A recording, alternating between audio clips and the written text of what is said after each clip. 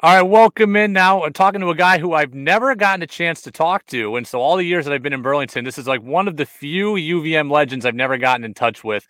Longtime international hockey star, helped lead UVM to a Frozen Four, their first Frozen Four appearance, played in the NHL, won a Stanley Cup. It's UVM hockey legend Eric Perrin. Eric, how are you? I'm great. I'm great, Brady. Thanks for having me. Well, I appreciate you joining me. And let me ask you this. How involved in hockey are you now? So I know you were playing for a long time, 20-year professional career, essentially. What are you doing now involved in the game? Yeah, I was after I retired last summer. I went back to Daytona Beach. We had just vacationed there for the past 4 summers, and just kind of went there to decompress. And it was an emotional ending and stuff. So I was just hanging out there, sending out my resume, and got involved with the arena there in the meantime. And that kind of escalated. We have really good ownership there that was looking to really push the hockey there, develop the hockey, grow it. And then when they heard I was there, they asked me if I was interested in kind of doing that, being the hockey director and growing hockey there. So we enjoyed the area, so we thought about it, and it's something that was kind of down my alley. Kind of help the kids and hockey development, and so that's what I'm doing. Are you interested in coaching? Because we had heard the rumors before Todd Woodcroft was hired at UVM that maybe Roger Grillo, your old assistant coach at UVM, was going to come and take the job and that you might have been on his staff. Was that something that you at least ever seriously consider doing? I did. It's something that I think it's in my DNA also. Yeah. Coaching at the college level, and I just felt at that time, no, it was too fresh coming off of a very long hockey career, 22 years with my family. I thought they had sacrificed so much for so long. So for me, it was hard because it's basically it's kind of a dream job, Yeah. working in college hockey. But on the other side of things, my son is 13. I want to be there. I want to be at home a little bit more. And Yeah. I know how rigorous an assistant coach can be, or coaching in college hockey. I mean, you're going, going, going. It's recruiting, to because it's a fight out there right now these days. You got to find the right players and commitments, and so it was really difficult decision for me to kind of step back and say, I thought I was ready, but I'm not. I needed that a little extra time to kind of decompress and get away from that a little bit and be Yeah. more of a dad for a couple of years.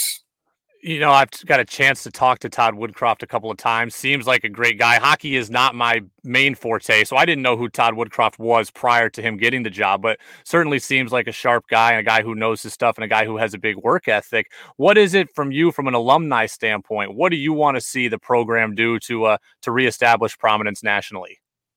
Well, I think it's so important to get out and find some of these diamonds in the rough.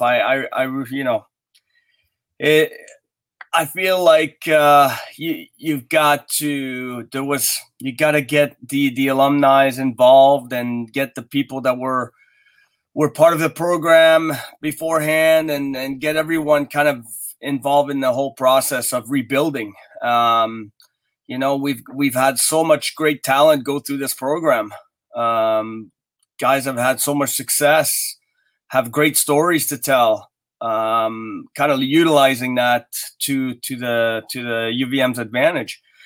I think I was keeping up, and of course, I just thought Coach Sneddon was a top notch guy and Yeah. great coach, and did such a wonderful job in his tenure there, and couldn't be more proud of what he's done there. And obviously, sometimes these things happen, and we I don't know if it's the message that's lost, or people try to want to do different thing, go somewhere else. But you just got to get it's recruiting. I think these nowadays, I talk to Marty a lot, and he's involved in that stuff a lot. And it's getting down there and getting the work done, and maybe coming to Quebec. Yeah, I mean, to Parent St. Louis somewhere. It's funny you mentioned that, because what we heard throughout the coaching recruiting process was people wanted to see that Quebec Burlington pipeline reestablished. And 25 years plus later, you and Martin St. Louis are still the gold standard. People are like, hey, we got Perrin, we got St. Louis, we need more guys like that. What was so appealing to you about UVM when you started going through the recruiting process? Well, when Marty and I were going through that, we always had that thing in mind that we wanted to be the difference makers. And when, obviously we had a wide range of selection of, universities. I mean, from, all the way out west, and Michigan, Minnesota, and Maine, and, the top universities. We went to visit Maine, and it was such a awesome experience. You had Paul Correa there, and Ferraro brothers, and you got Sean Walsh. I mean, what a great guy, great coach. And so for us, it was, that was amazing. But we went to Vermont, and after discussing, him and I was like, well, we could come here and we would be the 1-2 punch guys and really make a difference. Maine had their top guys. Yeah. So we wanted to make an impact right away, and that was important to us. Well, it's interesting that you say that, because we always try to figure out what makes athletes at the pro level tick. And sometimes it's they want to win championships, and sometimes it's they want to get money, and sometimes it's they just want to play. So the motivating factor for you in the recruiting process sounds like it was you wanted ice time early on, and you wanted to to help rewrite some history books, and you certainly did that. It is. And I think for us it was we had a great rapport with Roger Grillo at the time. He was the top recruiter. He's the one that came to watch us play all the time when we're in Hawkesbury or in Quebec and Joliet. And he was always there with Joe Gervais. And, for us, that rapport we had with him, and the amount of interest he showed us and made us believe that he would make us better. And so for us, that was – we knew that was a huge part of our development, is being able to get the ice time and make an impact right away. I mean, not sit our first year and wait our turn. And we wanted to get better right away. And, that's what was told to us. You guys come with us, you'll be playing right away, and you'll be playing a lot. And that was important. One of the things that Todd Woodcroft has in his pocket is his NHL background, and Mike Babcock is coming in now as a volunteer assistant, obviously with an NHL background. I'm curious, how much does a recruit who's, whether they're 17 or whether they're 21 coming in after junior hockey, do they just want to be told, hey, we will get you to the NHL, or do they want to hear, hey, you will play and you can help us win a conference championship, or does it just vary athlete to athlete? I think it varies, but I think the general message, I think from being out here now is where's the best place that I'm going to develop, that I'm going to get better. I think that's the whole point of this. Everybody's looking for, obviously, to get better, you have to play. So they have to find a place where they'll get that opportunity to play right away. But also they're looking at the coaching, the reputations. Are they, good coaching it's a lot more vast today. It's not about winning the games. I think it's all about developing the players, and the players making sure that I'm going to go there and my game is going to really grow and give me the best chance I can to make that next step. And that's important. The other thing I know about you and Martin St. Louis is I read, obviously, and been told about how close you are now, but it sounds like what I didn't realize was that you were that close coming in. I thought it was more you developed that relationship at UVM, but it sounds like that really predated your time here. Yeah, obviously, we were playing since we were 10 years old together. Oh, wow. Yeah, so when I moved from Regina, Saskatchewan I moved here to Montreal at 10 years old. We played on the same line and same team ever since, all the way to first year pro. So, we had a long history, and that's what made us better. We pushed each other to be the best. We had each other to get through those adversities when people were trying to block our way, and but we always found a way. And so obviously we used that to our advantage, that we were two guys, not just one guy. And yeah. You're both undersized players. I guess I put that in quotes, undersized players. How, I don't know if difficult is the right word, but what was it like for you guys just getting an in at the Division I level and then proving that you belonged, then ultimately proving you both belonged at the pro level as well? Yeah, we spent our whole youth and college career, pro career, we spent it all proving people wrong. And that was it. I mean, year after year. I mean, even from Pee-wees going to Bantams, now there's checking, now they'll be done. And then, we had to show them that wasn't true. Then we went to midget AAA. Oh, well, these are the best in the whole province, and they're going to disappear. And sure enough, we were at the top again. And we always took on that challenge to proving people wrong. College coming in, and we had a lot of people saying, well, you guys probably won't play a lot your first year. These are men. These are big, strong men. You're coming in at 17. You're not probably. And we said, well, no, we're going to play, and we're going to play a lot. And, so there was always that challenge coming up for us that we used to, and we used each other, to get that strength to get through it. So it wasn't easy. And obviously you guys know, everybody knows Marty's story with the NHL. And obviously I have my own story with the long career, how long it took for me to get to the NHL. I was 28 years old when I got my first shot. I mean, you have had to battle those things about being small and, people fearing that it won't work. And so it was made us a lot stronger, for sure. What was that moment like when you got the call to the NHL? I think it was 03-04. You end up getting there, end of the regular season, playoffs with the Lightning, be a part of a team that wins the Stanley Cup. What was that moment like when you got the call? Do you remember where you were, who you were with? Yeah, I was with the Hershey Bears. We were affiliated with Tampa at the time. And honestly, it was a strange season. For me, I mean, I started in the stands. It was a really tough year to start, and I had to work my way up. Coach didn't know me. It was Colorado's farm team. So I fell behind, and I started on the fourth line, and I made my way up. And by Christmas, I was second leading scorer in the league and going to the All-Star game. So everything kind of developed. But on the other side of things, Tampa didn't have one injury, or they had injuries, but very little injuries all season long. So they didn't need any call-ups. And so I was waiting. I was, it's not nice, but, you think, well, there's going to be some injury at some point and I can maybe get my shot for my first NHL game. There was 4 games left in the season for Tampa. So I had pretty much put an X on everything. Yeah. I was concentrated on helping the Bears make the playoffs. We had 10 games left, and we were fighting for our lives there. And we were in Wilkes-Barre, Scranton, and coming back after a game, tough game, and in the bus. And coach got up when we got close to Hershey. He got up in the bus and wanted to make like a speech out of it. And he announced it to me in front of the whole bus, in front of the whole guy, that I was going to get my first shot in the NHL at 28 years old, and how hard I worked for this, and just kind of make it as an example for a lot of the kids that were there. So, man, that was an unreal moment for me.